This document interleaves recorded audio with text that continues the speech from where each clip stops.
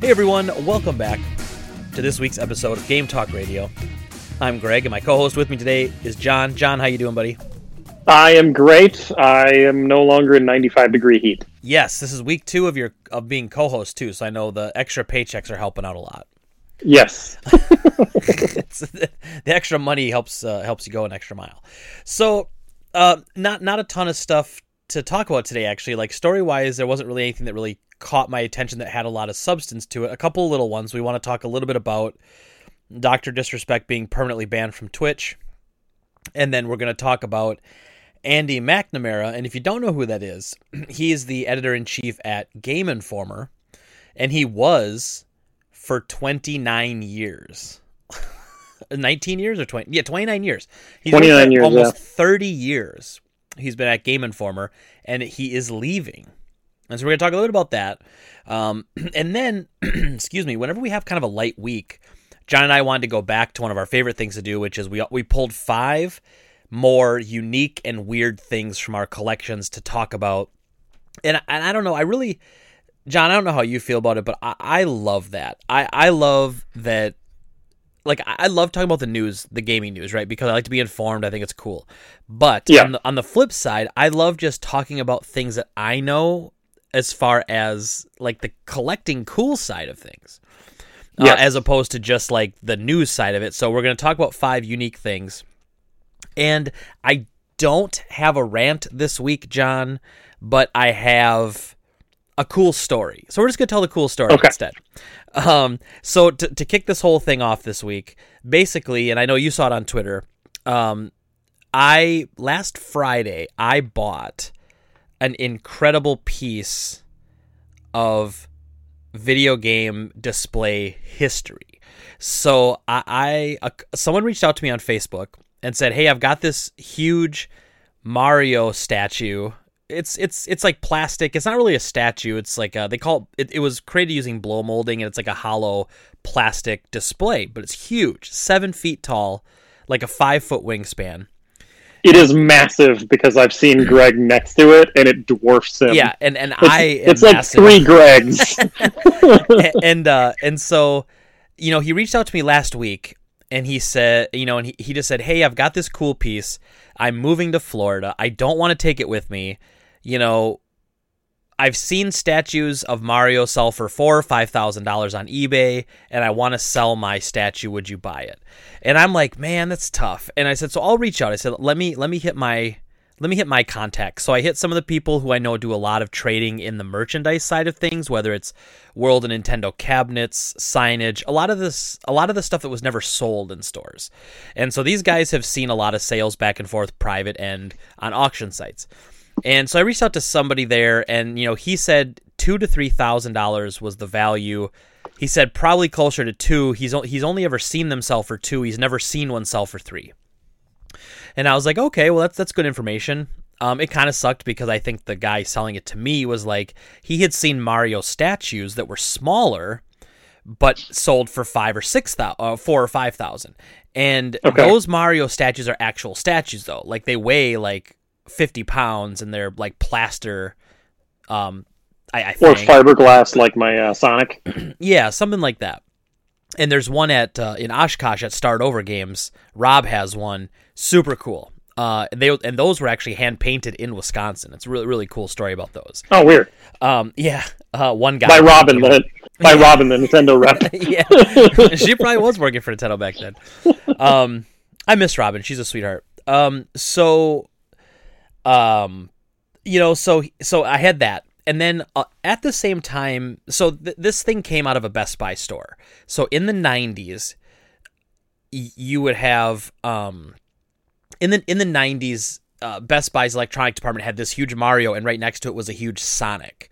So clearly, like, they must have gotten permission, I would think, but it wasn't made by Nintendo technically. Like, the statue was Best Buy, like, commissioned it, somebody to make it, exactly. And so I looked on eBay for the Sonic one, and the Sonic one, there was one that sold last month for $5,000. Holy crap. So I was to the point where, okay, that's my range. $2,000 $2,000 to $5,000. That's the range of the worth of this thing. And realistically, Mario is more collectible than Sonic. So to say that Sonic some sold people would beg to differ. Well, I just say like in the general merchandising market, but yes, obviously, but I would say like in the general merchandising market, Mario's more massively traded. And the person I talked to who gave me the initial 2,000 to 3,000, he actually said that this piece is less collectible because it's such a pain in the ass to ship. It's a lot harder to get. It's so big. It's like fragile compared to a statue. And so, whatever. So I had my range, and I reached out to the guy, and I said, hey, this is my research. This is where it took me. It's between $2,000 and $5,000. I said, honestly, I don't even think I can make a fair offer. And I almost passed on it. And I kind of gave him that, like, out. And I said, well, I just really don't know what to sell it for. So I think, I just don't think I'm going to be able to make an offer at this time. And then he came to me with an offer. And he said, would you pay this much? And that number was basically the maximum in my head that I said I would pay. And it was less than he had been saying the statue was worth when he was saying the 4,000 and 5,000 numbers. So I was like, okay, well, there's actually some wiggle room here. Like, we might be able to make this work. And so we were able to come to a deal. It's going to sound really shady, but I'm not talking price on it yet. I might talk in the future about what I paid for it, but it was a mixture of like, cash and product, and it was kind of a thing. Yeah. Smooches, stuff like that. But anyway, I have somebody coming Friday to look at it. Really? That quickly? Yeah. And I'm very surprised. I'm very surprised by that. I did not expect that piece to sell that quickly, and it hasn't sold yet. So like, counting your chickens and all that. But we'll see. He's coming from a couple hours away though, just to look at it. So that tells me it's somebody really serious. And he showed me his game room where he wants to put it, and he's got some really cool stuff. There's like the Panasonic GameCube, and there's nice. He's got the Char Gundam GameCube. He's got that weird Japanese, like I forget what the name of what team it is, but it's like the Tokyo Tigers. Hoshin Tigers, I believe it is. Hoshin, yeah. So he's got that one in the box. Like, there's really cool stuff there. So, I mean, he knows his stuff. So I'm very curious. Is this guy on Reddit? Because I saw, like, there have been a number of people on Reddit that have posted GameCube collections that consist of those in the last couple of months. He might have. There's actually a guy who comes to my store a lot who's really big into GameCube that way, and he's looking for all the systems and everything. So I did as one does, and I tweeted it out, did pretty good there, posted it to Reddit, got my 1100 karma, and it was funny how many people were on Reddit were like, hey, I recognize this store. Is this Game Trade? And I know you were like joking about it to a couple people, but like there was legitimately, and then a guy came in today, his name's Jaden. He came in today and was like, oh yeah, I saw your post on Reddit. It was super cool. And I was like, yeah, that is cool. Like it's weird because my Reddit username is Brothers Insanity, which is what I used to YouTube under with my brother. So it's weird because that doesn't have any connection to Game Trade. Like I should have just a Game Trade Reddit account that I use for liking and upvoting all that stuff. I mean, I only use Reddit to really go to those subs, so it's not like if you go looking at my comments you're gonna find anything dirty. I mean, it's like everything that I do is just gaming sub related anyway. Dark Souls, WWF No Mercy posts, stuff like that. Yeah, well, and then you could have your business account, and then you could transition Brothers Insanity into the kinkier parts of Reddit. Exactly. Then I can take myself off the grid, which is the whole point. Right. So I'm foregoing my rant today to tell that little story. It's such a neat piece, and it's like something that if it never sold, it could stay behind the counter forever. And I actually I put it right behind the counter, so he's like right behind us at all times. It's so cool. Like I feel like when you walk into used game stores, there needs to be something kind of iconic like that, and it's so cool. And the color's still super bright on it. There's some yellowing where the white used to be, but for the most part the paint's really good. Like the guy that I bought it from worked at Best Buy in the 90s. When they did a remodel, they threw these things in the dumpster. And he told me that he crawled into the dumpster, he dug out the Mario, his friend and him dug out the Sonic, his friend put the Sonic in his convertible and drove away. And then okay, that's really funny. Which is hilarious. We'll get to that, why that's funny in a bit. and then he took the Mario and he basically stored it for 20 years. Took good care of it too. But since he was moving, he's like, I can't justify keeping this thing through another move. And so then he's like, it's time to go. And he's like, and I want to go someplace where it'll be, treated well and respected. And then I look at it and I go, and it's my job to find that home. It's not my job to give the Island of Misfit Toys, to give the Misfit Toys their home. It's to find someone to take them in, and I take a lot of pride in that. And so, yeah, hopefully we'll find it a home soon. So, John, why is it funny in particular about the convertible? So the Sonic that I have sitting next to me, when I originally bought it off eBay, I had it shipped to the comic book store that I was working at. Okay. In Green Bay, and in order to get it home, I took it out of the gigantic box, and then I put it into the passenger seat of the little BMW MZ4 or Z3 convertible I had, and drove it across town.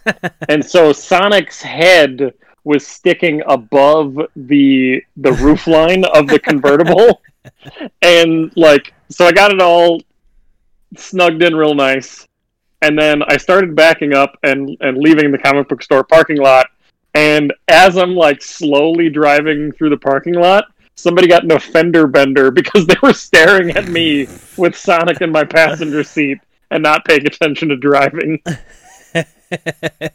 See, now that I would actually give someone a pass. If I saw that, I'd probably get into an accident too. So yeah, apparently Sonic has a history of riding in convertibles. That's amazing. That's a great. Hey, got to go fast and all that. Do you have any memories of the Mario and Sonic giant things in Best Buy? Because I don't remember ever seeing those. No, but I grew up in a really small town. We didn't have a Best Buy, and I never went to a Best Buy before I moved to Green Bay, I don't think. And so really, because you were north of Wausau a little bit, weren't you? And Wausau's had one for a long time. No, we were east of Stevens Point, so Wausau was 45 minutes away. Okay. And so if we went to town, quote unquote, we went to Point, and Point didn't have a Best Buy at that time. Okay. They do now, but yeah. So I was unfamiliar with that store in general. So I don't remember ever seeing them. Because I was 16 in 97. So it might have been gone by then as well. Yeah. But when I was driving around and driving my own car, I would go to Stevens Point, and if I ever bought games, it was just Walmart or Shopko. And then every now and then I would go up to Wausau to go to I forget the name of that stupid mall already. I can't believe I can't. I worked there for a long time. You'd think I would know. But it's gone now, isn't it? It is. I think it's still there. Isn't it still there? I think they're turning it into some sort of mixed use facility. I know the GameStop is gone. Yeah, the last time I was there, I feel like it was very empty. It was barely 50% occupancy, I think, when I was there last. But in any case, yeah. So I mean, just kind of a neat piece of history. And now the guy that is interested in buying it, he told me he has a Luigi that looks just like this one. And that's even more weird because Luigi in the 90s, they weren't putting him on anything promotional. He didn't shine until the early 2000s, mid 2000s. So I don't, yeah, it's whatever Luigi he has, I'm very curious to see a picture of it. And I asked him for it.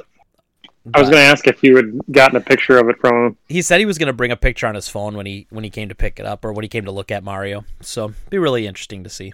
So, but let's get into the stories, man. Let's hit the ground running, and we're gonna start with talking about the Andy McNamara, and so I'm gonna talk a little bit about his article on Game Informer where he talks a little bit about what he's gonna do, and then John, I'll kind of let you go take it from there because I know you've been a fan of his for a lot longer. Personally, I had a negative run-in with him at manager conference one year. Of course, right? I know you're just like, yeah, of course Greg did. But, and it just kind of rubbed me the wrong way. I got this really weird arrogant sense from him. And so ever since then, I've been very I don't care. I don't care about what he has to say about anything. But I think this is a big deal still. Game Informer is the last gaming magazine to exist. It survived like Taco Bell and Demolition Man. It survived the gaming magazine wars. It's the only one left. Every gaming magazine is Game Informer. So let me start the article here. It was yesterday. It was put up. Andy McNamara. It's hard to say goodbye. I was 19 when the first issue of Game Informer released back in 1991. It was a dream come true. There I was, in print, official. I had done something that I and my parents thought was impossible. I turned my love of video games into a job. By some miracle, I've had that job my whole adult life. I worked hard, moved up, and had the pleasure of being part of Game Informer every step of the way. However, this is where that journey ends. After 327 issues, I'm stepping away from games journalism. So note, he doesn't just say he's leaving Game Informer, he's stepping away from games journalism. He goes on to say down here, over the last 29 years, I've had the privilege to work with so many talented and amazing people. Andy Reiner, who's the new editor-in-chief taking over for him, he has worked side by side with for 26 years. That's pretty incredible. Not only one person being there that long, but two people. I mean, that's really impressive. And it says something about their workspace too. Like, they obviously liked what they did. Game Informer. So they were at Game Informer before GameStop. So I'm trying to think, John. I'm a little fuzzy on this, right? So wasn't Game Informer originally a FuncoLand thing? Yes, it was a FuncoLand like newsletter, and it was like very small compared to what it is now. Yeah, and so then GameStop bought FuncoLand, obviously bought the Game Informer, but GameStop put a bunch of money into Game Informer to like make it into a legit magazine. I think they saw a value in it, and then ultimately they tied it, as we all know now, but this is way back when. I don't know how long I had been with the company, maybe a year. I remember when we had cardboard little paper cards that you would, when someone bought a Game Informer subscription, you would hole punch an expiration month. So like, say it was June, you would hole punch June, 2002 as the expiration of the card. And like, we didn't have barcodes to scan to give a discount. Like, they would just show it, almost like they'd have to have it laminated so it would last. It was that crappy. It was kind of like your Social Security card. It was cardboard back then? It was paper. Yeah, it was paper card initially. Okay. Which is crazy. Because I still have my god-awful one from like 2004 where it was $10. And then you did the same thing. You punched a hole in the expiration month, and then the barcode to scan for the customer number was printed on one of the price labels. Yeah. And now, as a customer, I was always told there was no way to look up your information if that barcode got screwed up. Correct. Is that actually true? 100% correct.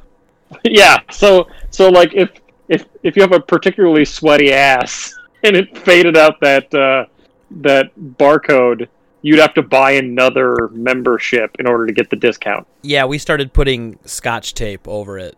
Like, you'd print the label, put it on there, and then you'd put a piece of clear tape around it.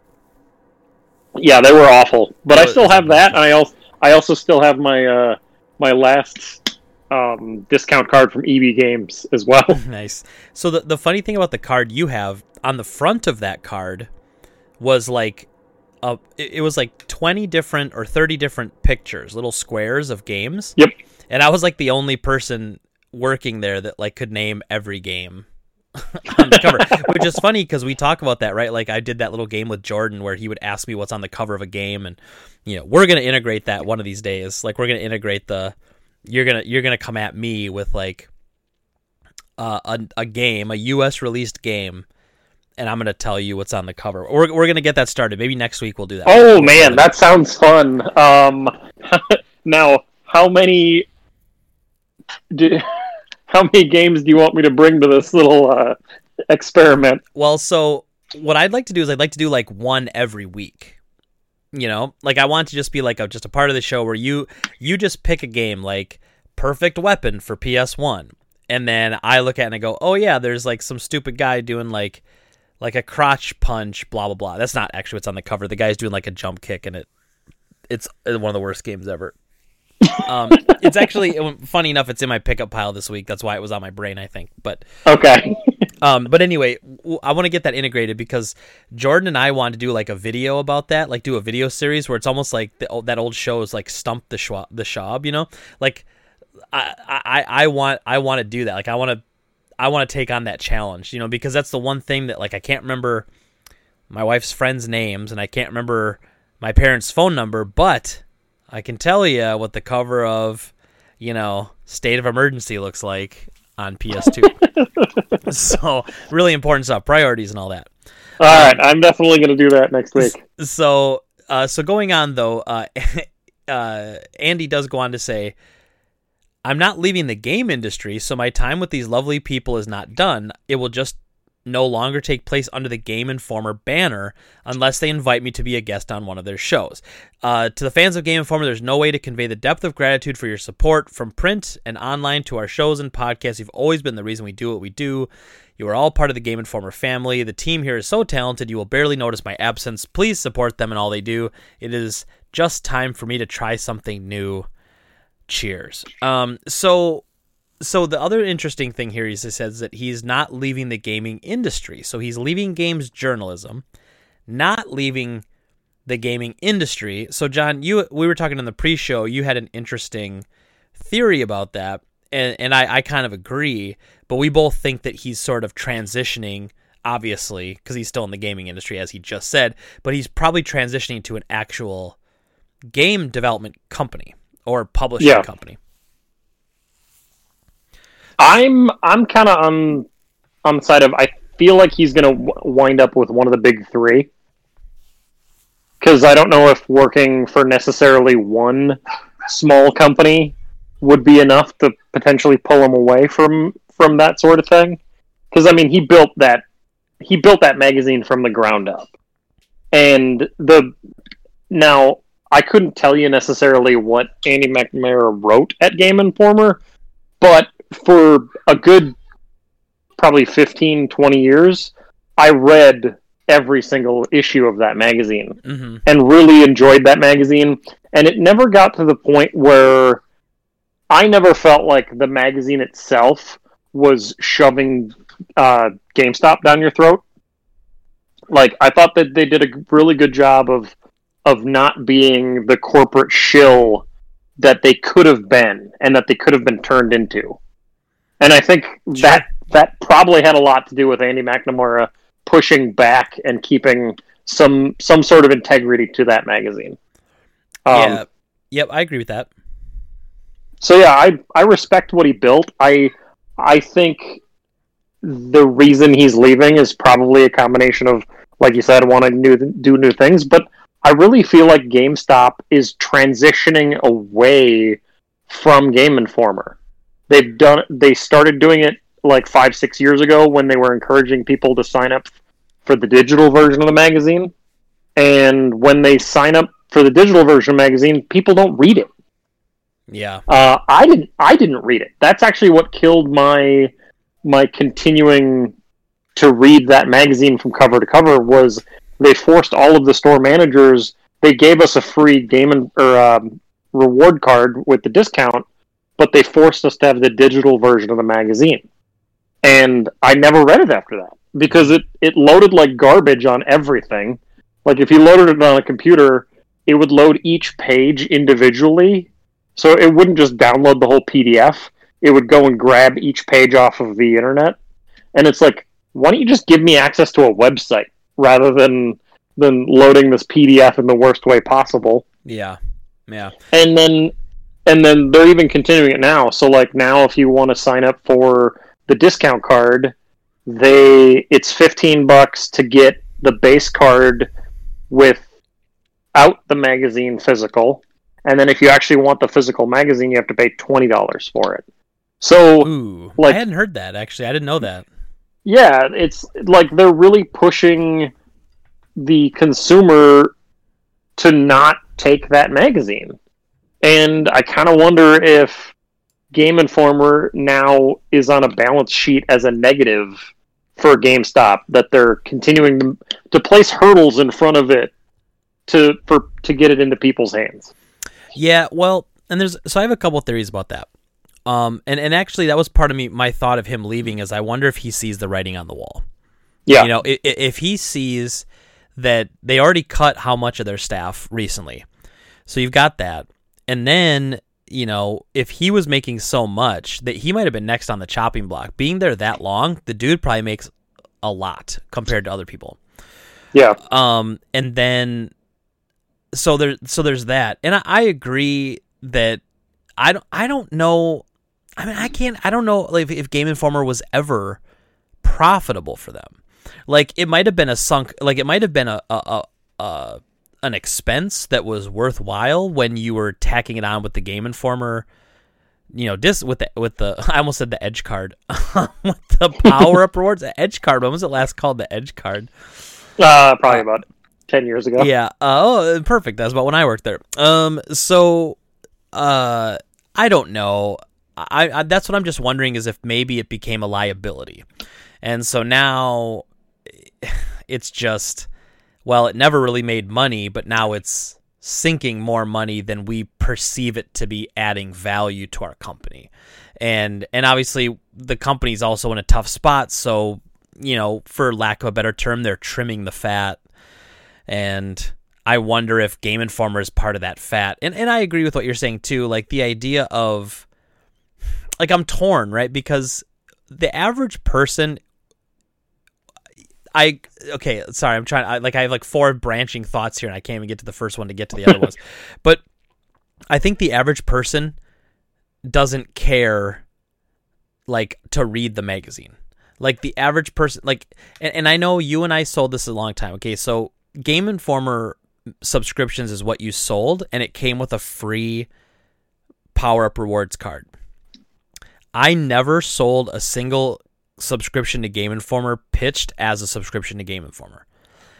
Every one I sold was a discount card that gives you discount on games, and we throw in Game Informer magazine. And I know that was the incorrect way to sell it, according to the advertisers, who were upset that GameStop was like, you know, saying that, hey, this magazine has like 10 million subscribers. It's like, well, yeah, but it's because we're signing people up for free, you know, and we're telling people that they're getting the magazine for free and not paying for it.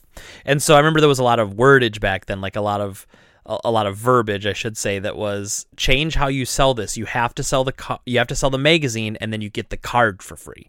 And I remember I never did that. I mean, that's not how you get your numbers, man. You know, and for a company like them that they're so crazy about getting your numbers, like you gotta do what you gotta do to get your numbers. I should say within the legalities of it all. A lot of stores cheated. I never cheated, but I sold it how I knew it would sell, which was we're selling you a discount card and giving you a free subscription to Game Informer. So there were a lot of people that subscribed that I don't think cared about the magazine either way.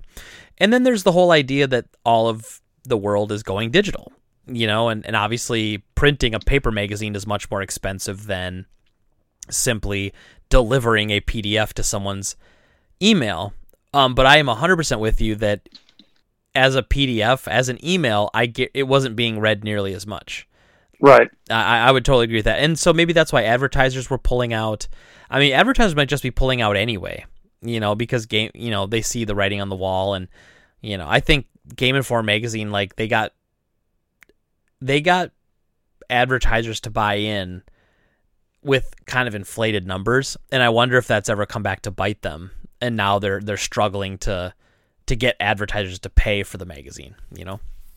Well, I think also they're probably looking at internet advertising as like, we can advertise through Google AdSense and we can know that we're hitting the correct demographic that we want to hit, because we can look and be like, all right, we want to advertise the people that are into motorsports, that are baseball fans, that are into politics. And Google can be like, all right, yeah, we can deliver an ad specifically to that guy. Yeah. And I have this experience because I was literally going through my Google AdSense yesterday, going, what in my Google interests makes you think I want to see Trump ads? I was trying to delete whatever the hell was continuing to feed me those ads. I could not figure it out. They're tracking everything, man. They're tracking your Twitter usage, they're tracking your Facebook, tracking everything. Yep. So yeah, I guess I always liked Game Informer as well. Like, as a magazine, I respected that it was the last one that was printed. I thought the covers were always fantastic. The story, like, it was well written. I liked it. The only issue I ever had with Game Informer was their review system. And I think it has reverberations through the industry still today, in the sense that they made 7 out of 10 an average game. So in their scoring system, it's 1 to 10, 1 being the worst, 10 being the best. A 7 is an average game. A 6 or a 5 is an unplayable mess, according to their system. And then no game, rarely does a game ever get a 1 or a 2. Very rarely. So you'd argue that, like, if it's a 10-point system, 5 would be average. You know, below 5 would be below average, above 5 would be above average, right? Like, that kind of makes sense. It's almost like they're mixing their number system with, like, the high school grading system of, you know, a D, pass, fail. 65 plus is a pass. Yeah. And so I always hated that, because they would often give games, like, a lot of games got 7s. And then there were some months where I think I recorded, like, when I was working at GameStop, and I wish I could go back and look, there was like a 2 or 3 month period where not a single game got under an 8. And I remember looking at that, and I can't prove any of this stuff, but I feel like since they were owned by GameStop, they were even more beholden to the publishers than they would be if they were just a magazine getting free review copies of things, because they had a company that was trying to work out deals with these companies. They were owned by that company. It wasn't just like as a blogger, someone's trying to, you know, they want to keep up getting their free Gucci bags every time they go to review one, and if they give it a bad review, they don't get Gucci bags anymore, which is bad enough on its own. But here you had a company that was trying to make deals with other companies and be on a good side, purchase things from them, have that company pay them to advertise. Oh, and by the way, we're going to review your games. And it just seemed like there had to be some unspoken rule there where, like, you would not give certain games under a certain score. It just like, because then they're all of a sudden they're like, well, it's a terrible game, 6.5 out of 10. And so you could take that to the publisher and be like, hey, they gave it a 65% out of 100. You know, it's above average, 50's average. You know what I mean? And so it always just felt kind of off to me. That was the only issue I ever had with Game Informer. Otherwise, I thought it was neat. I always liked that there was you know, I just liked it. I liked having a physical magazine, and I still get them. Like, I got the Resident Evil 3 one, and I put it in the bathroom. It was great. I still get mine as well, but I'm going to let it expire because they turned the discount card into something that's not useful for me anymore. Are you talking about the $5 per month? Yeah. Yeah. Yeah, I actually do find it's okay. Dave ends up using it every single month. He's taking that thing to the max. Yeah, but if it still gave me the 10% off, I would get more value out of it. Yeah. No, I agree. Yep. Them transitioning it away from the 10% discount on pre-owned games has made me shop there less. Mm-hmm. So, and that was even when I was when I wasn't super bitter about the whole COVID crap that made me want to swear off of them completely. Yeah. Like, I started buying stuff elsewhere because I realized that it wasn't a good deal anymore. Yeah, I could see that. And I thought it was crazy when they transitioned out of the 10%. I mean, I get it, because I think when they break it down, $5 per month is going to, like, I think they have the numbers to show that they're going to give people a lot less discounts. But on the flip side of that, if you have those numbers, that means you're giving people a lot worse of a discount. I mean, and you think, and if you think the customers won't know that and find that out, then you're wrong. They will. I think the major factor was that a lot of customers were annoyed that they never got a discount on new. Sure. And so that $5 can be used toward anything, not just pre-owned.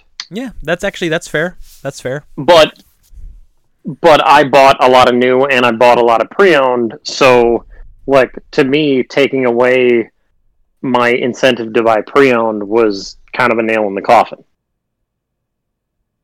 Yeah, I see where you're coming from with that. what I think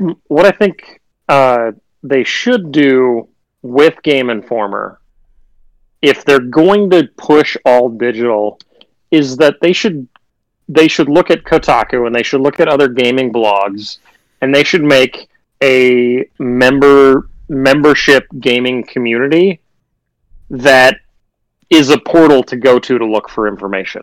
Yeah. And have it be a website that is visually pleasing, has a good community element to it that you can interact with other people and interact with the writers and whatnot, and have it just be turned into a great website.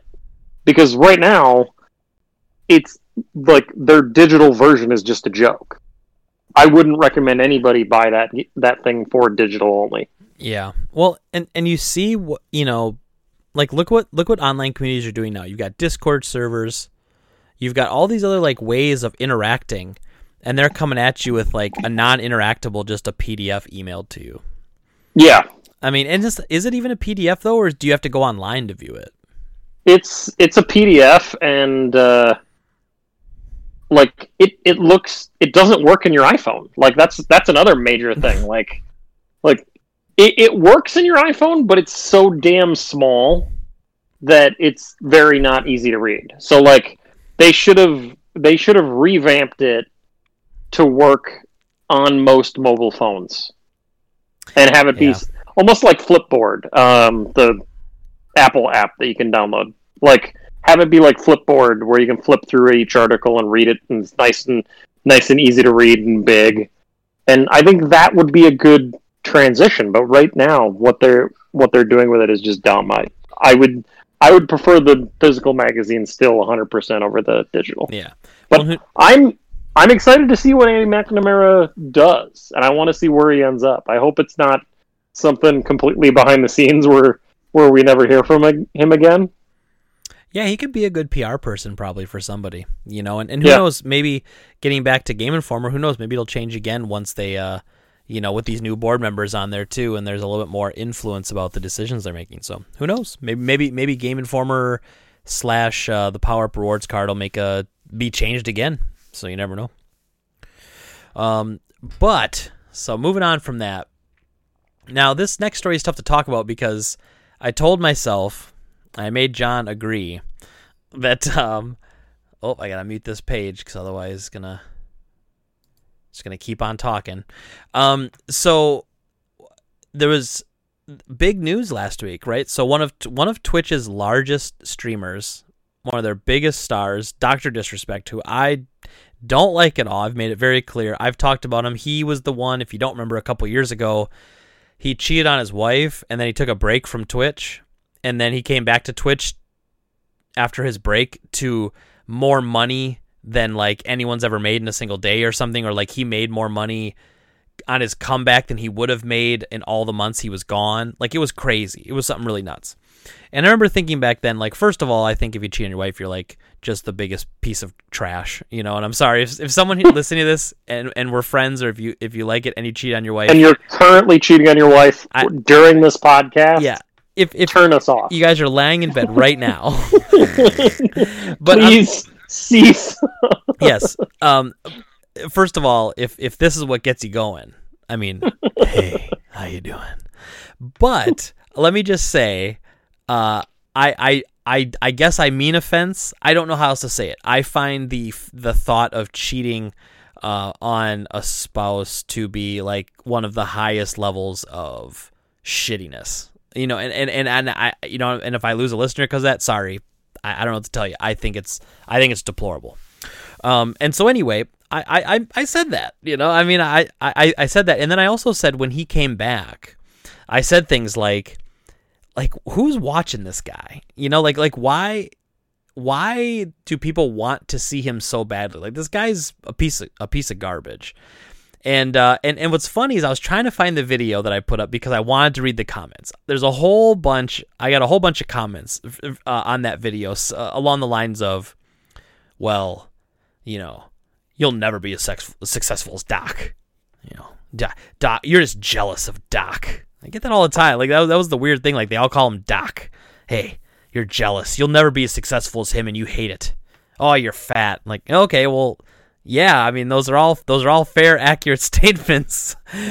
But what I try to tell people all the time is some of us do this: Twitch streaming, YouTube videos, podcasting, not to make it their career.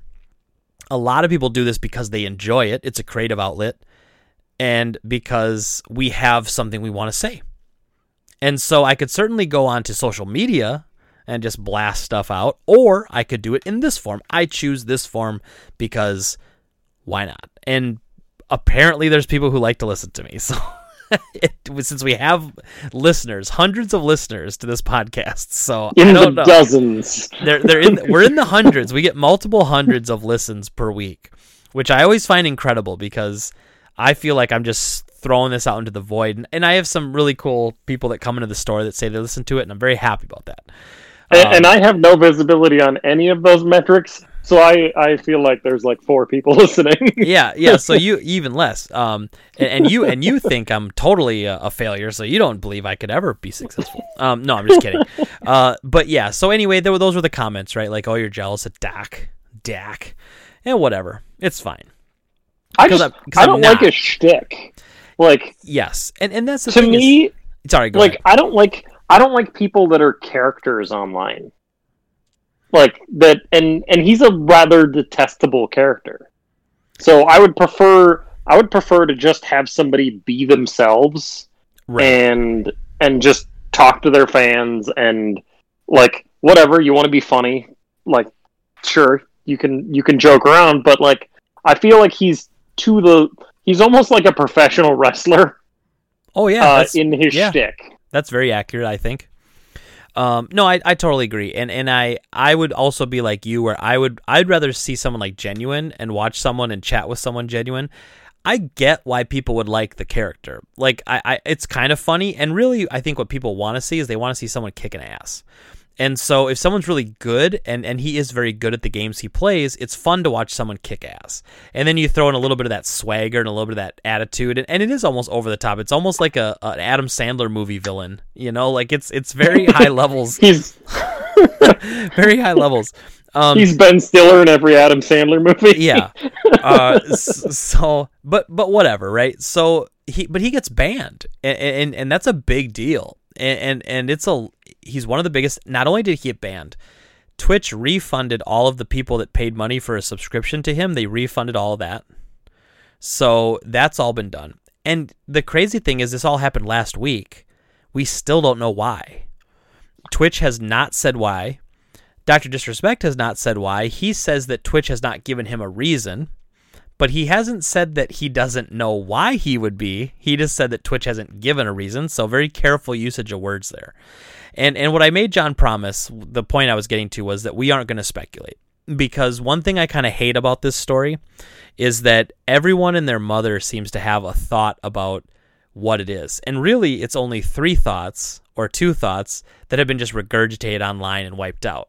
I mean, there's people out there saying that, he assaulted someone and that Twitch was paying them off to be quiet, and that they were going to come out now that that there were a lot of people over the last few weeks coming out with stories of abuse in the gaming industry, which is true.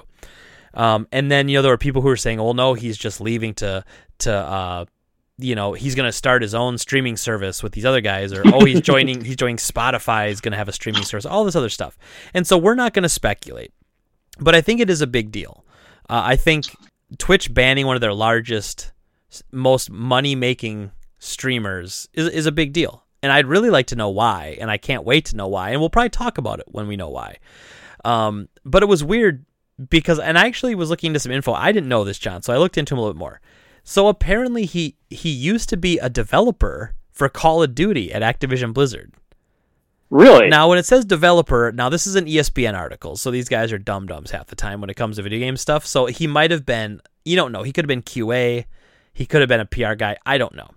But it says he joined Twitch when it was still Justin TV and made a name for himself with his streaming persona, Dr. Disrespect, while wearing a mullet, wig, sunglasses, and a tactical vest, which is what he still wears today. And spouting a a seemingly endless series of catchphrases. He benefited greatly from the rise of Battle Royale games, rising to prominence while playing PlayerUnknown's Battlegrounds. And then it goes on to say that this isn't the first time he's been in trouble. June of last year, he was streaming at E3, and he went into a bathroom and was like streaming in the bathroom, which had people like in the men's room, and there were guys and little kids using the bathroom. So I don't, the little kids, I don't know, but you don't know what their ages were. It doesn't matter. But however, just earlier this year, Twitch signed him to a multi-year exclusivity deal that reportedly paid millions of dollars per year. So he had a multi-year, multi-million-dollar contract. And so, again, I would love to know more. And now ESPN went as far as to say, as of Wednesday, there are no warrants or pending charges against him in San Diego County. So ESPN's doing the dirty work here. It was a positive. Yeah, he has not. They just looked up Dr. Disrespect. Yeah, they just did a Google search, a CCAP. He has not been detained in any local or federal jails in or around San Diego. Well, all right. Congratulations, Doc. Congratulations.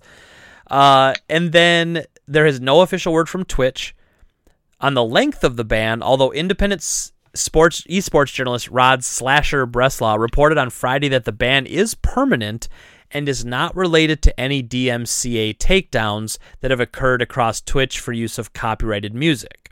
So they're saying it's not the thing where he was using copyrighted music, and it is a permanent ban. That's all we know. And then, of course, like I said, there are more conspiracy theories about his disappearance, including one that he and other influencers would move to a live streaming platform called Brime, or another co-owned by Spotify and Google, but those have been debunked by various reporters. Google owns YouTube, who themselves have poached other streamers from Twitch for YouTube gaming. It also could be, a million other reasons. That's what people are saying. So, again, we're not going to speculate. I'm going to wait for the truth to come out. I was actually really hoping it would come out by today so that we could talk about it. But... I don't know. I don't think Twitch is any worse off without him. No, I don't think the youngsters, our youths, are any worse off not watching them. And go ahead. There's a couple things that surprised me a little bit. I'm surprised that he hasn't announced, like, hey, stay tuned, like, for something, because realistically, he could transition to YouTube or whatever other format he would want to relatively easily with a click of a few buttons. He could go to a competitor, and he hasn't announced that. So I'm kind of wondering if there's still part of his Twitch contract in play that is preventing him from doing something like that. I'm also surprised that people like has Ninja or Shroud transitioned away from Mixer yet? Have they announced what the hell they're doing? Well, I know they're both free to do whatever, and I'm pretty sure Ninja's going to go back to Twitch. Well, I'm just wondering, has he started yet? I don't know. Good question. I'm sadly not the person to ask about anything esports or streaming related. I just don't follow it. I just don't care. But I mean, if you got $30 million dumped into your lap, you might be like, you know what? I'm gonna take a couple weeks off. Yeah, I would. Although it's funny you said that, because I'm not a drama alert channel, and I won't ever be. But there was a funny Twitter back and forth between, I think his name is QXC. I did a story on him a couple years ago because he was in chat saying some really nasty stuff. He's I think he was a pro Overwatch player, and so he was talking mess about Ninja's wife, and then Ninja stepped in. And then Alinity stopped in, who's a female streamer. The one she's thrown her cat a few times, spit vodka in its mouth and stuff. That you might have heard of her. And so anyway, she chimes in this and that, and then he mentions her haven't you been banned for throwing your cat yet, or something like that. It's a whole thing. Just a Twitch stream drama, which I know you're a big fan of. I just want to Just wanted to catch you up. So for people that are not aware, my opinion is I don't want to watch people play games. I want to play the game myself. So I don't watch like any of these people. The only time I am pulling up a video is if I'm like stuck in a game and there's like a specific thing I'm looking for, and I'll usually speed through whatever the video is until I see where I'm at, and then I'll watch it for like 2 minutes. And then I get out. So I don't watch people stream games. I don't watch people play games. I'll occasionally do it like if my friend is playing a game and we're talking on like Xbox or PlayStation, like voice chat. If I'm just like not in the mood to play a game, I'll watch my buddy Kevin play something for a little bit. But even then, that's pretty few and far between. Yeah, I actually am in the exact same boat. I don't watch... I have a hard time watching anybody play games, whether it was streaming or just like in the house here. Like I could never just sit and watch Jenny play something. But I mean, well, what's weird is she loves to watch me play games. So it's like this weird sort of, but I don't like to. However, I think everyone gets into something somehow. Like when I was at the store and I was really into DayZ, it was fun to watch DayZ streams because you could have them on in the background. Nothing happens for like 2 hours. And then a bunch of stuff happens at once. And so there's this really weird sort of like, it's really calm and relaxing. And then, like the world falls apart. But more so what I really have gotten into lately was watching a lot of speedruns. I don't know why, but I find them incredibly interesting. I don't typically watch them live. I usually watch them after the fact. But like watching somebody beat, Punch-Out blindfolded, for crying out loud. Or like Castlevania in 13 minutes or whatever it is, 11 minutes. That's super cool to me, but I totally agree. Normally, I'm like with you. I'm like, I talked to somebody today and, it's no disrespect to him or anything, but he's like, oh yeah, I just finished watching Last of Us 2. Like he said that. He's like, I watched someone play it. I watched it in different parts. And I was like, oh, interesting. Like I would never watch someone play a game like that. I'd want to experience that, but yeah. But and that's not so bad. There's actually another type of customer we get, which I think is a little more strange. But some people will actually associate watching the game with playing it. Like I've asked people, I've asked people like, oh hey, did you play the new Red Dead 2? I did. Well, I mean, I didn't play it. I watched so and so play it, but it's really good. It was really fun, and I was like. Okay. I mean, I'm not. It was really fun. Yeah, and I've heard that. Really yeah, I've heard that, and I'm just kind of like, that's weird to me that you associate watching someone else playing it with playing it. But whatever, I don't care. I don't care how people consume the games they want to play. It doesn't matter to me if that's what makes them happy. But I'm with you that I don't consume games that way. I consume games by playing them, not by watching somebody else play them. Yeah, Red Dead 2 of all games too is like.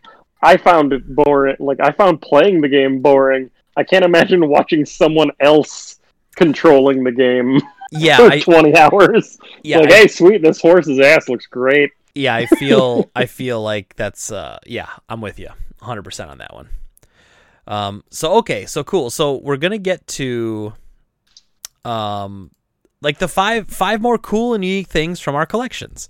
So we're going to try it a little differently than last time. If you listened last time, John did his 5 and then I did my 5. I think this time we're going to go back and forth a little bit more, just to kind of break up the monotony a little bit.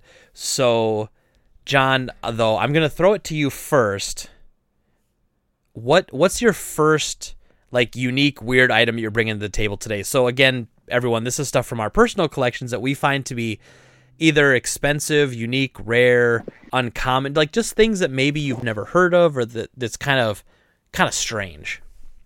All right. So, do you know the developer Reality Pump? Does not sound familiar to me. Okay. Do you remember what game came out for Xbox 360 about a year after Oblivion that everybody thought was going to be the next Oblivion? Are you talking about two? You're not talking about Two Worlds. I am. Two Worlds, okay. Sure. All right. I'm very familiar with Two Worlds. I wrote a whole episode of Name Tags taking a dump on that game. So, Two Worlds was a turd. Indeed. And Two Worlds 2 was also similarly pretty turdy. Turdly. But for some reason, Two Worlds 2 got a really fancy Game of the Year edition in the PAL region. And it's kind of awesome. So it's on Xbox 360. It comes in one of those like faux velvet box or book boxes. So with a nice what's weird metal. So what's weird about that is I'm going to describe it here. It looks like a book. So they made a collector's edition. It looks like a book, but the front, spine, and back are a red velvet. Like I don't what the hell books had red velvet? Am I crazy, or is that was that a thing? Oh, all of the best erotica that I own has these velvety covers. Of course it does. Now it's got. It looks like it's got some cool gold embroidered corners and a logo on the front. Yeah, it's a really slick collector's edition. It comes with a bonus disc that I have no idea what's on there. And then it comes with a little pirate skull, like when you're like a little kid and you go on an airplane and like you'll sometimes see people get those little aviator pins for little kids. Sure. It comes with a pin that looks like that, but has like a pirate skull in the middle of it. All right. And the reason this is particularly awesome as far as collector's editions or Game of the Year editions go is that so Two Worlds 2 got a pirate-themed download content, and it came out like 2 years after the game came out and was $45. Which the DLC was $45. The DLC was $45. How much was that stupid horse in Skyrim for a while, or in Oblivion? 15, I think. Oh my god, for horse armor, yeah. Right. The DLC for this was actually pretty hefty, and it also came with they added achievements to the game and whatnot. So if you're a completionist, like you might have had to buy the DLC. Well, this version of the game has that DLC on the disc. Excellent. And when I bought it on Amazon, the DLC was still $45. I got this game for $20. Nice. So, I'm sorry. No, go ahead. Can I tell you a funny Two Worlds story? Sure. So the first Two Worlds, you are right. Terrible game. Not fun. Didn't like it. There was stuff in that game, like, for instance, if you jumped into a lake, your character just went, cold. He just said cold. He didn't say, I'm cold. He just goes, cold. Terrible. Like, that game never should have come out. I don't know what they were thinking. I have 970 achievement points in the first game out of 1,000. I'm missing one achievement. What achievement are you missing? There's an achievement for finding... It's for exploring all caves and dungeons, and that would be easy to do if the map in that game wasn't a complete pile of shit. The map, like... the user interface on the map is so confusing. There's like icons on top of other icons that you can't move. And so yeah, I could not determine which caves I did not explore, and so I live without having that achievement. And you can live with yourself. So yes. When I played Two Worlds 2, because hey John, I gave the game a chance. In fact, part of the reason I gave the game a chance, I don't know if you remember this, when they sent out copies of Two Worlds 2 to GameStop managers, there was a little letter attached to it admitting how much of a pile of shit the first game was. It literally was a note saying, hey, you know what? If you played Two Worlds, we know you were disappointed. We know the game wasn't that great. But hey, Two Worlds 2, much better in every way. And it was the weirdest promotional letter I've ever seen. I wish I still had it. So I played Two Worlds 2, John, got it for free. Of course, I'm going to play it. It actually wasn't that bad. It was what the first game should have been, and then you could have built off of that. What the first game was, you couldn't build off it. Second game was whatever.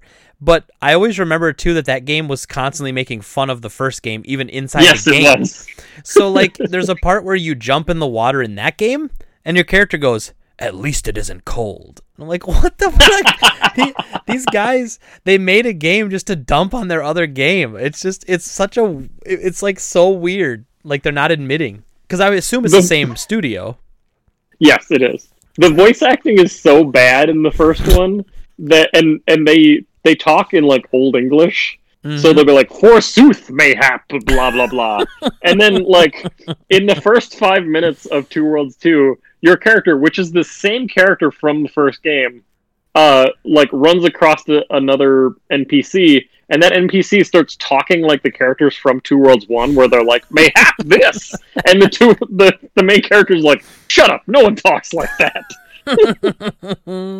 That's just excellent, man. That's outstanding. But to be I fair, actually though, did enjoy Two Worlds 2. Yeah, Two Worlds 2 is a fine. Like, it's fine. It's just that should have been the first one, and then Two Worlds 2 should have been much better. But oh my goodness. So what have you got for your first item?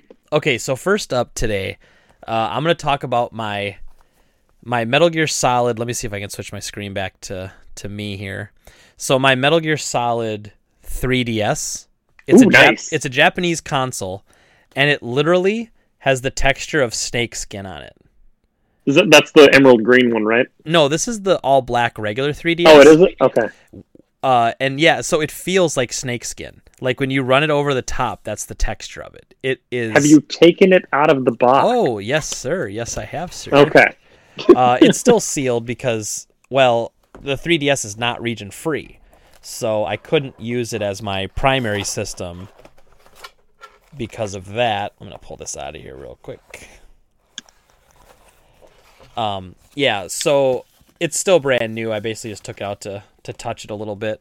But it's really cool, man. Like, obviously, I'm a Metal Gear. That is pretty sweet. I'm a Metal Gear fan anyway, and obviously the name of Metal Gear Solid 3 is Snake Eater. And you literally do eat snakes in the game, but then to have a 3DS system, like textured like snake skin, oh, it's so cool, dude. And so I'm a Metal Gear collector anyway, but this would have been a hard system to pass up just because of how cool it was. And I got this, it was Japan only, and I got it for my birthday from a friend a few years ago, probably 5 or 6 years ago now that I think about it. But yeah, great gift. And I mean, just the fact that game was even put on the 3DS, I thought was weird. You know, like, have you played it on the 3DS? No, but I heard it's difficult. That's one of the games that I know allows you to use that Circle Pad Pro attachment. Yeah, pretty much that and Monster Hunter is what you really need it for. But John, what is your second weird and unique item of the day? All right. So... Oh, sorry, I got to switch back to you. Oh, nice. So, I have the Final Fantasy Tiny Bee Guns, which is a incredibly not ergonomic or useful controller for PS2. And so you get 2 handguns modeled after the handguns from Final Fantasy X-2, and when you do the, I think one of the like limit breaks or overdrive, whatever the hell the power moves are in the game, you can pull the triggers to do that move faster because those look wild. They're cool. I found out one thing because I haven't opened this box in about like probably 8 to 10 years. And so it comes with this cool base that you can put the guns on. Oh, that's sweet. Okay, yeah. So looks kind of neat. But I'm with you so far. The black part of the base was covered in like a velvety like texture. Sure. So and now sticky. It's covered in a gooey gross texture. Damn it. That I was not expecting when I opened the box. And so that's amazing. So I'm going to have to like figure out how to get that off of there because it's super gross. So So how did that work? How did that accessory work? So you would have to have your normal PS2 controller, or was that actually the controller? That is actually a controller. So there's one controller has an analog stick. Okay. Right there, and then the trigger is one of the buttons. There's another button on the hilt of the gun. The start button is on the side, and then there's a button right on the grip. Nice. And then the other gun has the D-pad where that analog stick is on the other one. And then the same other buttons on there. And then there's a little thing on the bottom that you can pop off, and then you plug a cable in that connects the two guns together, Nice. and then you plug it into your console. I was just going to ask if it was wireless or if it was wired. Nope, wired, yeah. But yeah, don't buy one of those if somebody says it's sealed, because it's probably going to be real gross. All right, so now this next one for me is like it's a two-parter. So it's my second and my third. So then you'll go after this, and then Are you just doing all of the Metal Gear consoles that you own? Is that all 5? No, but this is another Metal Gear related. Well, so that doesn't surprise me. these are my MSX copies of the game. So Metal Gear was originally created for the MSX computer system in Japan, which we never got an MSX here. It's it's like our Commodore 64, roughly. I mean, like the idea of a hybrid game console slash, video game console. Well, Metal Gear was eventually, as we know, ported to the NES. An inferior version, but still a good version all the same. It's totally playable. I think the NES version's fine. Got a lot of us hooked on Metal Gear. MSX version definitely better, but NES totally playable. The second one that I'm going to talk about, though, is the game that we never got in the States. Not until they put it on the compilations. This one first appeared in the U.S. on the collector's edition of Metal Gear Solid 3 Subsistence for PS2. They actually had a bonus disc with the original MSX versions playable. So this is Metal Gear 2 Solid Snake. Not Metal Gear Solid 2, Metal Gear 2 Solid Snake. Now, if you ever played Metal Gear Solid, or if you've listened to Metal Gear Salad, my Metal Gear podcast. Oh, how many episodes are you on? We've only done 2, and we're about to record the third one, and the third one is Metal Gear Solid, because each episode is a game. And so if you've played Metal Gear Solid, they reference a character, Gray Fox, who you fought on the minefields of Zanzibar Land. Well, if you were like me and you played the NES game, and then you played the NES-only sequel, Snake's Revenge, which is not canon, you're like, who the hell is Frank Yeager? Who the hell is Gray Fox? What the hell is Zanzibar Land? Well, that all happens in this game. This game, Metal Gear Solid 2, takes place in Zanzibar Land. Gray Fox, who is with you in the first game to help you, you fight him in this game. You fight him in a minefield in Zanzibar Land in this game. And this game, first of all, should have been ported to the Super Nintendo. I'll never understand why they didn't bring this to Super.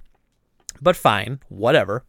Is it more graphically impressive than the first game? It is a huge step up graphically, and one of the best soundtracks in all of video games, in my opinion. Like, this has one of the best soundtracks, hand down, of any video game I've ever played. And this added all the things that made Metal Gear Solid great. In fact, in Japan, people thought Metal Gear Solid was a remake of Metal Gear 2 because it integrated a lot of the same things. Like, if you played Metal Gear Solid, there's the whole puzzle with the temperature-changing keycards, where like you have to go into a warm room and then the keycard changes to a certain shape, and then that's used to unlock a certain door, and then you have to take it to a cold room. It changes shape, you go to a different door. This has that in it. This game also introduced the Solid-On radar system, so you have a little radar in the corner that tells you where enemies are and what direction they're looking. It's crazy. Like, this game is excellent. It's just one of the biggest shames of retro gaming is that it never came out here in the U.S. in any capacity, especially the Super Nintendo. Or, I mean, you could have arguably put that on the PS1, but obviously they were already working on Solid by the time that was coming out. Plus, I'm going to guess because Kojima was really working on a lot of stuff after this. Like he was working on Police Knots, Snatcher. Like there was so many other projects that he was a part of, and maybe just they didn't want to have anyone else but him port it. Maybe to a different console, kind of like with the NES version, because the NES version of Metal Gear was kind of pathetic compared to the MSX version, but it's not bad to us because it's all we had. But if you were in Japan and you had an MSX computer and you played it, and then you played that, and you're like, well, and you played the NES version, you're like, wow, the NES version sucks, or the Famicom version sucks. What they would have said. Did Japan even get the Famicom version? Oh yeah. Like, did they port the shit version? Yes. Yeah, you can get Metal Gear for the Famicom. Yeah. Do you own that? Do I? I do not. Now I want to look that up, actually. Maybe I'm wrong about that. I'm pretty sure it came out, though. Because if I had to guess, it would have come out in Japan first. Yeah, you can get it. It's $60, roughly. $60-$70. Ugh. What color is the cartridge? Is it green? It's black. Okay. It's a black cart with Kyle Reese on the cover from Terminator. Did the second game get ported to Japan too? The second game was only on the MSX2. No, the crap American version. Oh, did that Snake's go to Revenge. Japan? I'm pretty sure it did, because that's one of the infamous stories. Well, hold on, maybe not. We can do this in real time. There's a PAL box. That's kind of cool. No more European games, Greg. No. It actually was only released for the NES in Europe and North America. It was not released in Japan. Snake's Revenge was not. But and what's funny though is it was designed, by Japanese developers. So the Japanese developers made a sequel and it never came out in Japan. That would be weird. It's very weird. That'd be weird to make something that nobody that you know is going to end up playing. Yeah. Hey, let's make a game for only Europe and Japan, and then none of your friends can play it. For dumb white people. And that's one of the stories, is that one of the people that worked on this game was on a train with Hideo Kojima.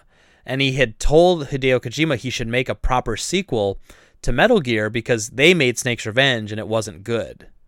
I mean, that's kind of like, just translated differently, but basically like it wasn't a true sequel. He should make one. And that's when he started designing Solid Snake, and apparently within one day had it all written up and ready to go and took it to the higher ups at Konami to greenlight Metal Gear 2.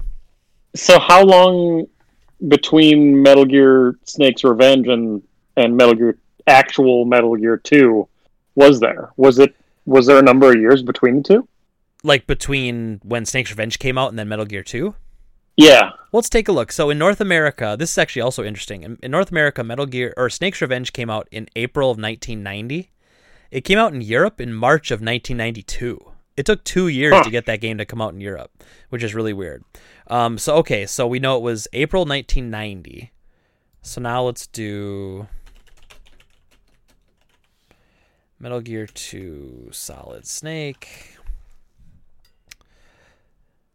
So Metal Gear Solid 2 Solid Snake came out...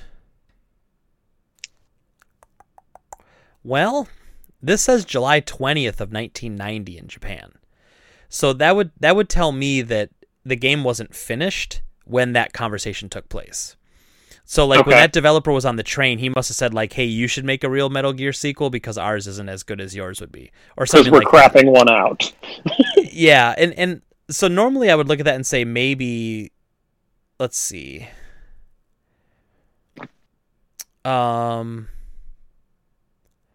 Yeah, so here's the story. Following the success of NES version of Metal Gear, which sold over 1 million copies in North America, Konami began development of a sequel on the same platform titled Snake's Revenge, designed specifically for the overseas market. Because I don't think Metal Gear sold that great on the Famicom, but it sold really good in North America. Hideo Kojima, who directed the first MSX2 game, was not involved in either of the NES versions, did not have any plans to develop a sequel himself at the time until he became reacquainted with a coworker who was assigned to work on Snake's Revenge on a train ride in Tokyo. The coworker revealed his involvement with the project and encouraged Kojima to create his own sequel. By the end of the train ride, Kojima had already envisioned the basic premise for the game. After undergoing a business trip to the sales division of Konami, Kojima successfully convinced his superiors to approve the development of Metal Gear 2 Solid Snake with the MSX division. So it was basically made at the same time, and then came out a few months after. That's funny. That's wild. So that's kind of my second and third. So, John, what is your third? All right. So my third thing is I just hit myself in the head with the box. Oh, it sounded like you cracked open a soda pop. You cracked open your dome. Nope, that was me hitting my head. So this is the Konami. I forget what the hell the website releases are called. You probably know. What is it called when Konami releases their games specifically on their website? I don't know. Okay, that's a great question. I don't know, because they do a number of them, or they at least used to, back when they made games. And so, good point. Fair point. This is the pro version of a game called Otomedius Gorgeous, which is a spin-off of a spin-off.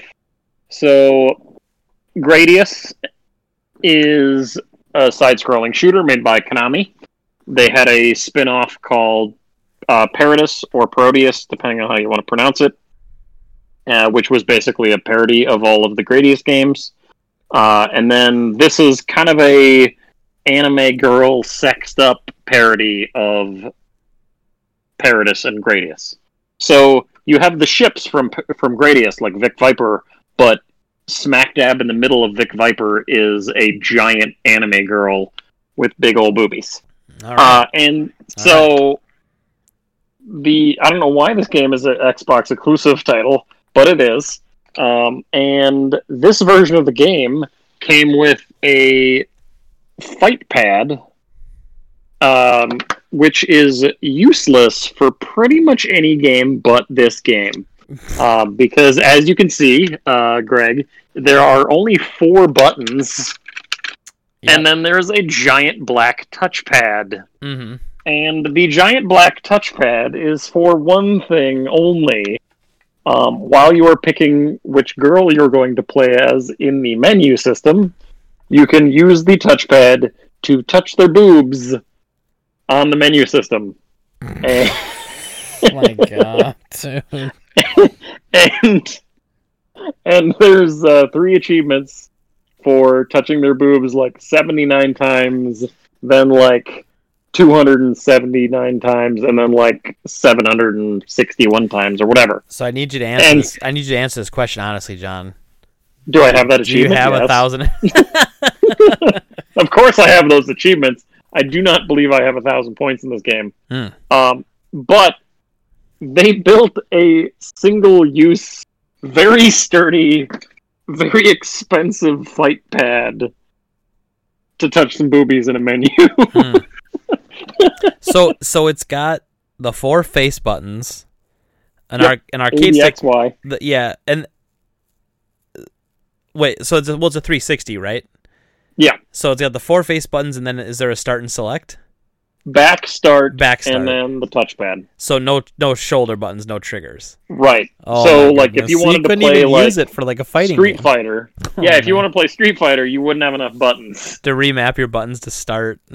Yeah. Heavy kick is start. heavy punches back.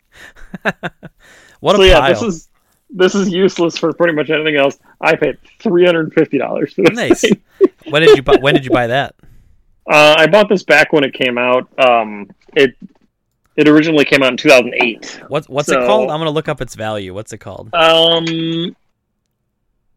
Otomedius Gorgeous. Let's see if I can spell it for you. Otomedius. Gorgeous. All right, let's take a look here. I think it's like Konami Style Edition or something like that. Let's see. Well, let's see here. Hold on. Come on, eBay, don't fail me now. So none of that version has sold, but someone has just the arcade stick up for like $350. Okay. So the game itself seems to be worth about $40 to $45. So you're ahead of the game so far. The weird thing about that game, so there is a version of Otomedes that came out to the US called Otomedes G. Mm-hmm. And it got a pretty nice collector's edition on Xbox 360, but it is not the same game. It is actually a sequel.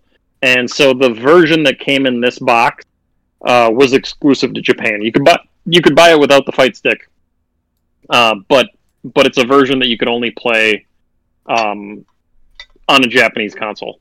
Besides the fight stick, you also got giant buttons that you could pin on your clothing of all of the characters from the game. All right.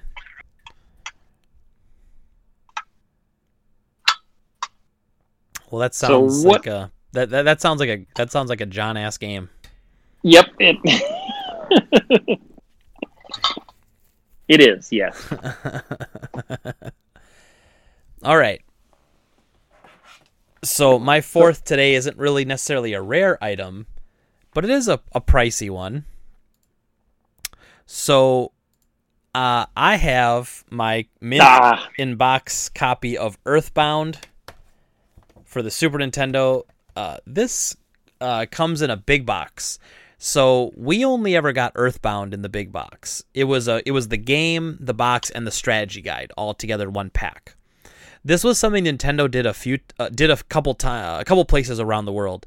They did a Legend of Zelda big box, a Link to the Past, I think only in Germany, and then there is a Super Metroid big box in Europe, which basically was the strategy guide, the game, and this big box. So for us, the only one we got like that was Earthbound, which might also explain why Earthbound sold terribly here, because you could only buy it in this expensive, oversized box. You couldn't just buy the game.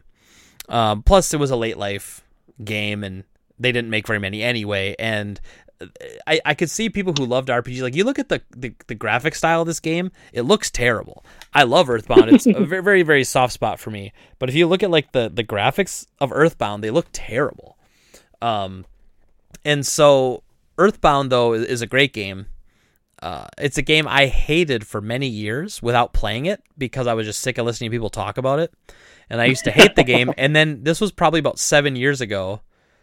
It was one summer at my store when I just opened. It was still pretty slow. And I just cranked on it for like 2 weeks during the summer. And I beat the whole game, and I fell in love with it. And I love that game. It's so good, and it's quite forgiving for RPGs at that time because you're used to playing games like Chrono Trigger, whatever, Final Fantasy. You die, you start over from your last save point, no ifs, ands, or buts. In this game, if you die, you lose like half your money. You go back to the last time you used a telephone, and then anything you've cleared is already cleared. So if you're like halfway through a dungeon, you're already halfway through it. And so it was quite forgiving for RPGs go at the time. Plus, it was a neat little sci-fi adventure of like just a kid from a small town going on this like kind of grand adventure.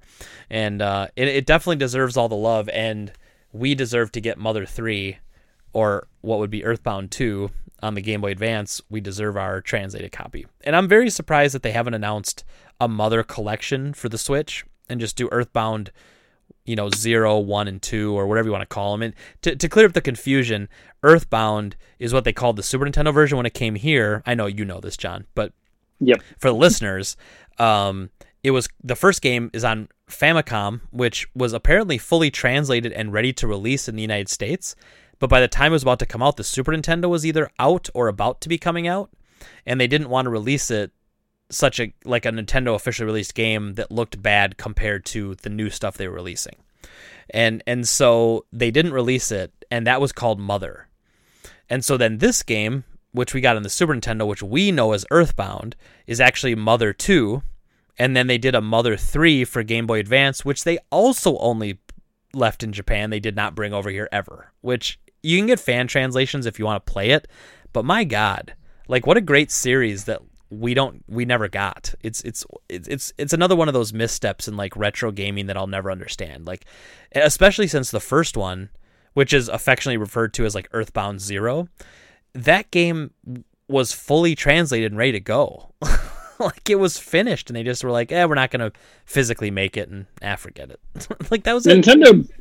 They did kind of redeem themselves a little bit by putting, I think they put Earthbound Zero on the Wii shop that you could download.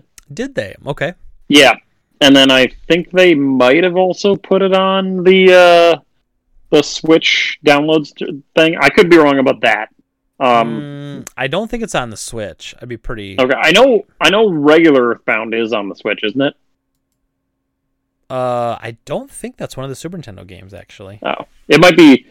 Well, they put it out widely on the Super Nintendo Classic, which is nice because for a long time, in order to buy that game, you'd have to pay $200 for it. So, but yeah, Earthbound is one of my favorite games ever. I have the import of the first game, Mother, complete, and then I've got the cart only for Mother and for Earthbound, but I do not have a legit copy of 3. I have a fan translated cart that I think I bought from you. Nice. I have. But yeah, I have Mother 3 complete for GBA, and I have my Earthbound, and then I do not have the original Mother for Famicom. I do want to get that sometime. I don't know why I don't have it. Like that's something I could easily go get online. So, well, they also have that GBA cart that has Mother 1 and 2 on it as well, which is kind of neat. Oh, really? I didn't know about that. Yeah. Well, damn. Now I gotta go buy that. Thanks a lot, John.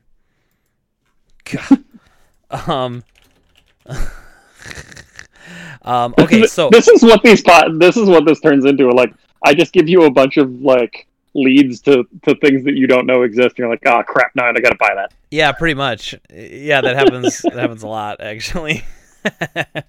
So what is your 4th item of the day? All right, so I have a copy of Final Fight Guy for the Super Nintendo in the box. That's amazing. Which the box is really difficult to find in decent shape, which mine's got some dings on it, but this was a Blockbuster exclusive title, and because it was a Blockbuster exclusive title, it was very difficult to find a copy of the box that didn't get the hell beaten out of it, or get covered in giant stickers and stuff. Because they used the box as a display. Yeah. So I actually got the cartridge separately, and then I managed to get the box from a friend of mine years later to complete my game. I don't have the book, but I'm happy with just having the box and the cartridge, which supposedly they released this game outside of Blockbuster. Do you know if that actually happened? I've never heard of that. No. Okay. But yeah, I have all of the Final Fight games on Super in decent shape. The only one I don't own is Mighty Final Fight for NES, which is not a good game anyway. It's not. I kind of want it, and I had a mint one come through the store years ago, but I didn't love the game, so I passed on it. So now it's like if I have to go get it, it's twice as expensive. Oh yeah, I also am missing Final Fight CD for Sega CD, because the only time I ever see those is like that was one of those crappy cardboard box games. Yep. And I only ever see it where people have cut the cardboard box out and then put it into a real plastic case. And so it's like, that I don't want that. I've seen that more times than I care to admit. I actually have Final Fight CD. I have Final Fight 1 and 2 mint in box for Super. I'm trying to find a copy of 3, and then I've got Final Fight CD. Yeah, that took me a long time to find in good shape too. That was really tough to find. I've got a Greg-ass copy of Final Fight 3. Yeah. Oh dang. Oh well. Yeah, it's minty. Well. Oh well. Not happening. All right, so my fifth game then of the day is, let me switch it over here for you, John. I have a copy of the Diablo 2 Collector's Edition for PC. Now, I don't know about you. I didn't know this existed till about 5 years ago. Okay. I worked at this came out the summer after I started working at GameStop. Okay. Mine is number 23,000 out of 70,000. It included a bunch of cool stuff, including like a role playing like Dungeons and Dragons type game. It's basically Dungeons and Dragons Diablo. Okay. And so I love Diablo 2. I would argue that Diablo 2 is the greatest sequel ever made in video games. I just think it to me, obviously it's opinion. But just an incredible game. And I had no idea that they had a collector's edition of this. I was there when we were selling them at GameStop. I mean, I remember selling Diablo 2 by the truckload back then. Never even heard of this thing. And then someone came into the store like a regular and said, hey, looking to sell a few rare things, how much did you pay for this Diablo 2 collector's? And I was like, what do you mean Diablo 2 collector? like I was like stupefied by it. And anybody who knows me and knows I've been doing this forever knows I may not know something or know a lot about something, but I usually know it exists, right? I usually know it exists. I had no clue. And he brought it in, things in like damn near mint condition. I'm like, this is amazing. And so I took it home, and I have all the Blizzard games. Like, I have all the Blizzard games, big box ending collector's edition. So like I've got, StarCraft and Brood War in the large boxes. I've got the Warcraft 3 collector's edition. I've got the original big box for Diablo and the Hellfire expansion. Like, I have all the Blizzard stuff. And so when I saw that, I'm like, yep, I got to buy this. Just like something I just never seen before. And actually, let's see what it's going for, because I haven't looked it up in a while. When did they start standardizing their collector's editions? Was that with the World of Warcraft games? Where they're all kind of the same form factor? Yeah, it's really obnoxious. Like, none of them are the same. It's awful. Diablo 2 Collector's Edition. Let's see. Well, let's see here. Well, haven't seen one even up for sale yet here. So, yeah. What the hell is this? Well, maybe there isn't one. Oh, you know what? I know what the problem is. I sorted it by shipping lowest first. So, realistically, people are buying it for $400. Holy crap! That's awesome. Damn. Oh man, that's way more than when I bought it. That's sweet. I'm pretty happy about that. That's pretty cool. That's one of the cool pieces in my collection. So, John, what is your final cool collector's piece of the day? Well, I have a real one, but I also have a question for you. Do you own this version of this game? I do not own that version of that game. I love this game. I just have the case, because this was back in the day when GameStop was just throwing away cases for DS games, which is just barbaric. To say the least. And thank you for rescuing a bunch of them by giving them to me. Yes. So Konami released some really amazing Nintendo DS Castlevania games. And one of them is Castlevania Dawn of Sorrow.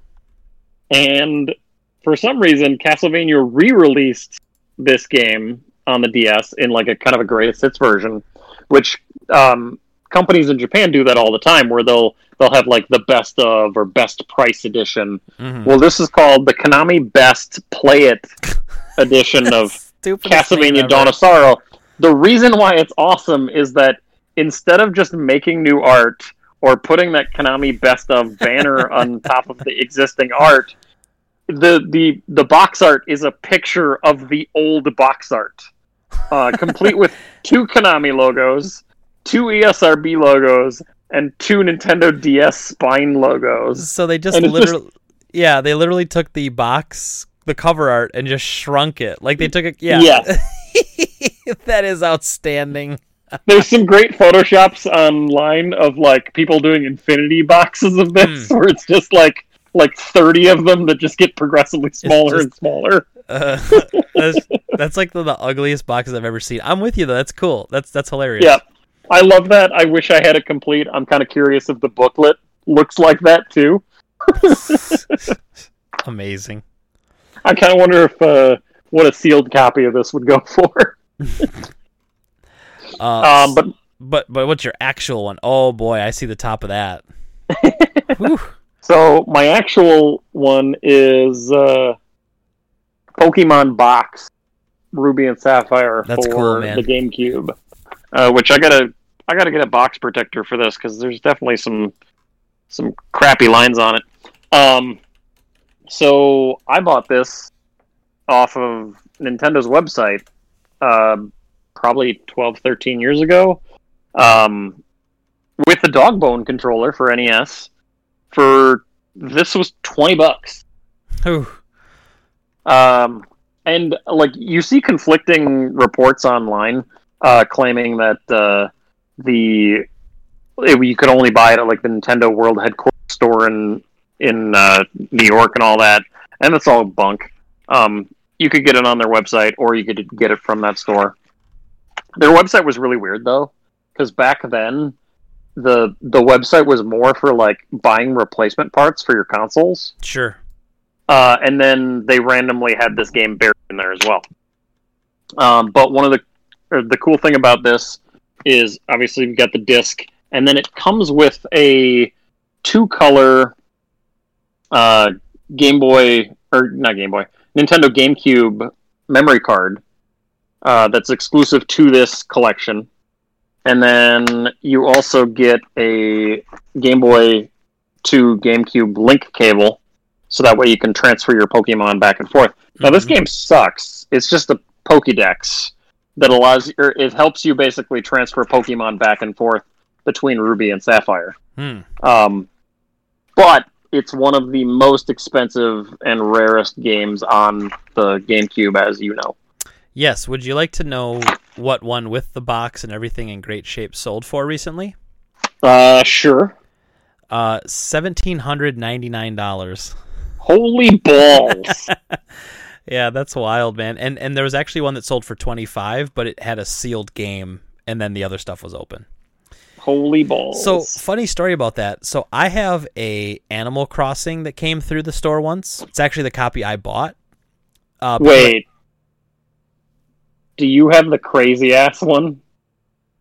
Define crazy ass one. Do you have the one that was like sent out to people prior to release? I don't think so. What makes that one special? I don't think I've heard that. There was a special version of Animal Crossing that they sent out to like. I'm not even going to throw out a number because I don't remember what it is, but I've been seeing it pop up lately on Reddit and online, and it's like an exclusive early edition, and they wanted you to forums and talk about the game, and like it was almost like focus testing. Okay. And then they also got a calendar that came with it, and on the cover of the game was like a special little blurb that told you that it was a special version of that game. And then I believe the disc is different as well. Oh, okay. It's like Founders Edition or something like that. Interesting. So I don't know anything about that. That's cool. That's cool to learn. No, what's interesting about mine was when it came in with the Animal Crossing memory card, right? That comes with every copy of that game. Except I was confused because the memory card it came with has an Animal Crossing sticker on it, but is blue and red. So someone took the memory card out of that Pokemon box, slapped an Animal Crossing sticker on it, and put it in the Animal Crossing. So I have the memory card at least. So I got one part of it. Excellent. So so there's a very incomplete copy of Pokemon Box out there somewhere. Yes, I have a very incomplete copy of Animal Crossing and of Pokemon Box. So did you take that in yourself, where like you actually took the trade in? Yes. Did you ask them like if they owned Pokemon Box and if they could bring it in? I didn't so this was a long time ago, and I remember just thinking to myself, well, there must have been a version of Animal Crossing that came with this memory card. Like, I don't know what I was like at the time. You looked it up like 6 years ago. There wasn't really any info on it, and I thought, oh well, maybe because I'd also seen like black ones with the Animal Crossing stickers. Like, well, maybe oh well, maybe it's just they did different versions or something. But I'm like, but the black ones are bigger. You know what I mean? Like, it was this at the time. I mean, I know now better now, but at the time, I remember thinking like, oh, cool. It must just been like a unique. Well, it's just been a unique thing. Cool. And then I moved on from it. Didn't even think twice about it. And then once I found out about the Pokemon box, saw the memory card, I was like, hey, I know that memory card. I have that memory card. So it was funny. But that's cool that you have a memory card. The European copy of Pokemon Box is not nearly as rare because I believe they included it with a copy of the Pokemon, like the Gale of Darkness or whatever the hell it was called. Sure. It was like a double disc case where you got that, but you didn't get any of the cool extras. You didn't get like the memory card or the Game Boy to GameCube connector cable and whatnot. All right, John, what do you have as your game of the week this week? I'm depriving you of like 13 years from now, when you finally get up to PS4, your game of the week. Whatever. Believe me, the people watching, they'll forget by then. They're senile. Yeah. So my game of the week is Dead Cells. Dead Cells, all right, great game. One of my favorite games. It's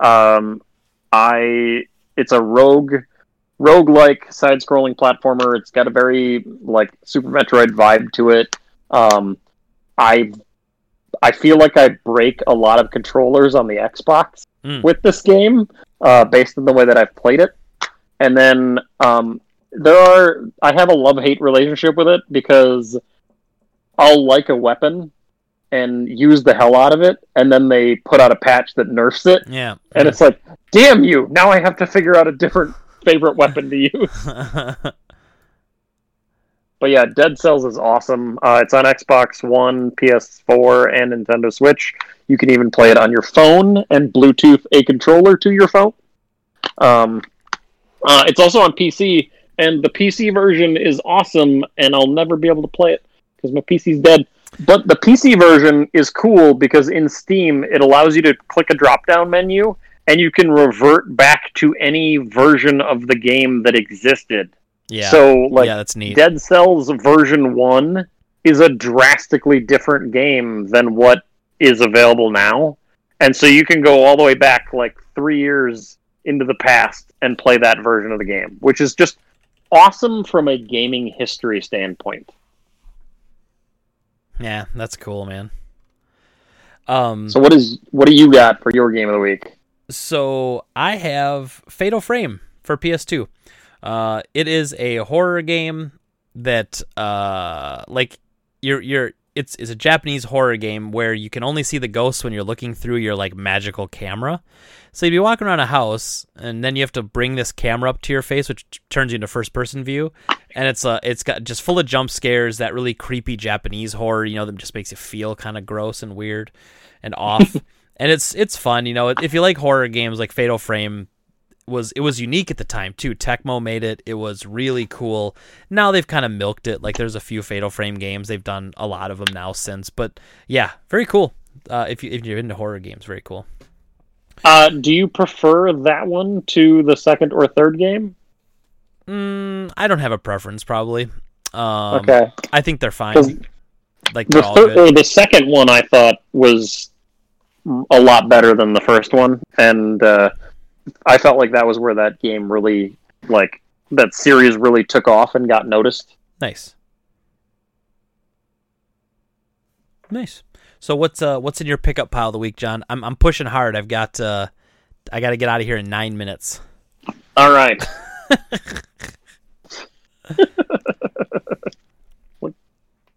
All right. I'm wondering what's going on in 9 minutes. Oh, you don't want to know. All right. Pooping. So my pickup pile's pretty small, so don't worry. So I got Owlboy, for Switch, Nice. which I got on clearance at Walmart. Grip for Xbox One, Airblade versus Rollers Ultimate Edition, which they added. That's the one they made. That's the one they made the logo that looks the same if you flip it upside down, right? Yes, it is. Wow, cool. I didn't notice that until you said it. Cool. This game's actually pretty sweet. It's Wipeout, but easier. There was a game called Rolled Cage on PS1 that was feels like the sequel to it. I have both of those games. I love Roll Cage actually, so I do want to play that. It's on my list. Yeah, Grip you can get for like $10 at GameStop. Nice, quality stuff. So, and then the last two games I got from you actually. They must be real stinkers. Yep, I got Root Letter, which is a visual novel. Which there are 2 Root Letter games on PS4. This is the first one. And then I got Earth Defense Force in Iron Rain, which is an import that Dom was very nice to allow me to buy. Mm-hmm. And you can let Dom know this is not the good version of Earth Defense Force. That's not to say that it's bad. Sure. It's just Sandlot is the main developer of Earth Defense Force. And they make the really, really good ones that are just hokey and campy and fun. And then occasionally D3 Publisher will like pull in some other developer to make another one. So like I think Vicarious Visions made the Insect Armageddon one that was supposed to be like the Americanized version of the game.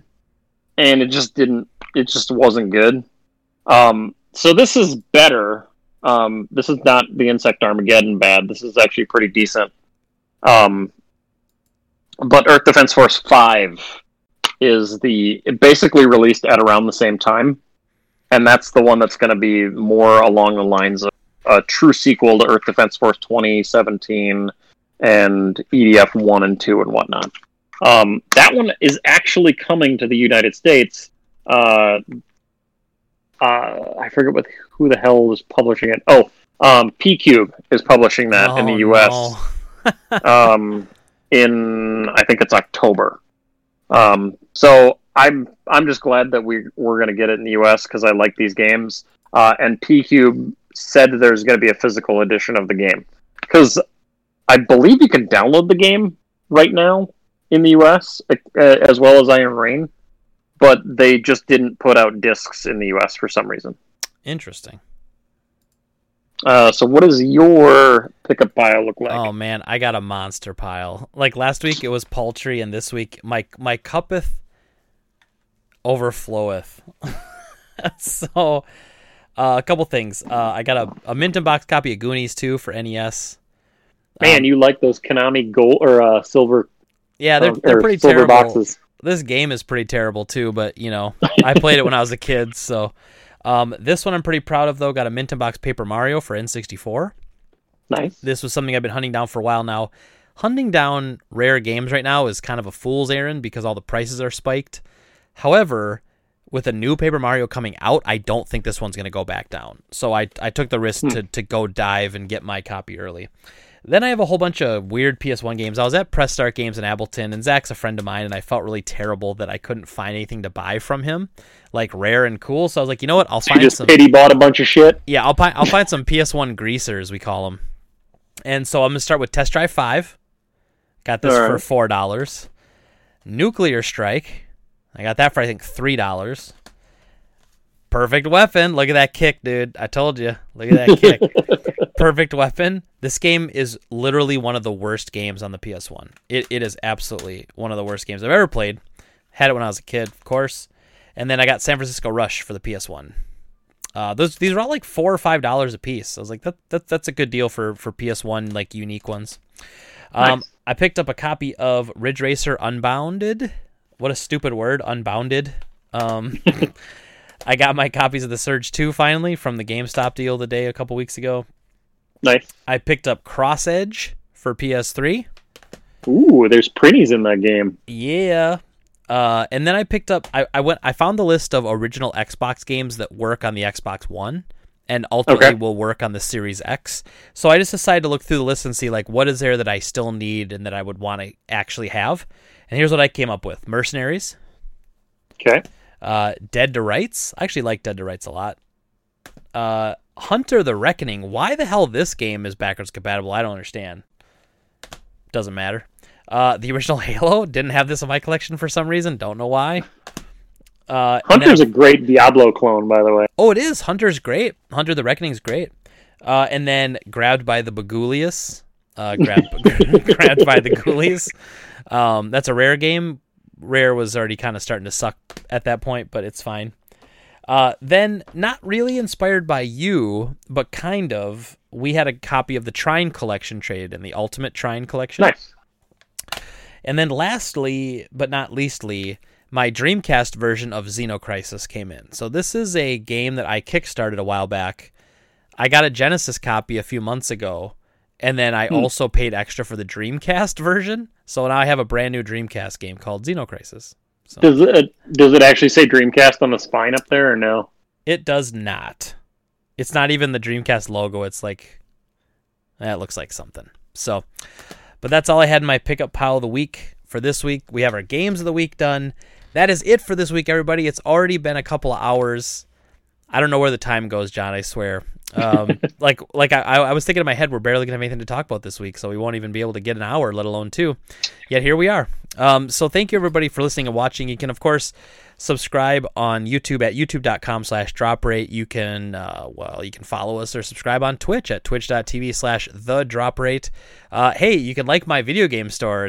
Go to facebook.com/GameTradeDePere. Let's throw that in there. You can follow me on Twitter at GameTradeGreg. You can follow John on Twitter at Dryer Combo. We tweet out some wacky stuff sometimes. And then, of course, again, I always say it, but I always mean it. Thank you, everybody, for listening and watching. We'll talk to you again next week. Say goodbye, John. See ya. And we'll see you next time. Have a good one. Bye-bye.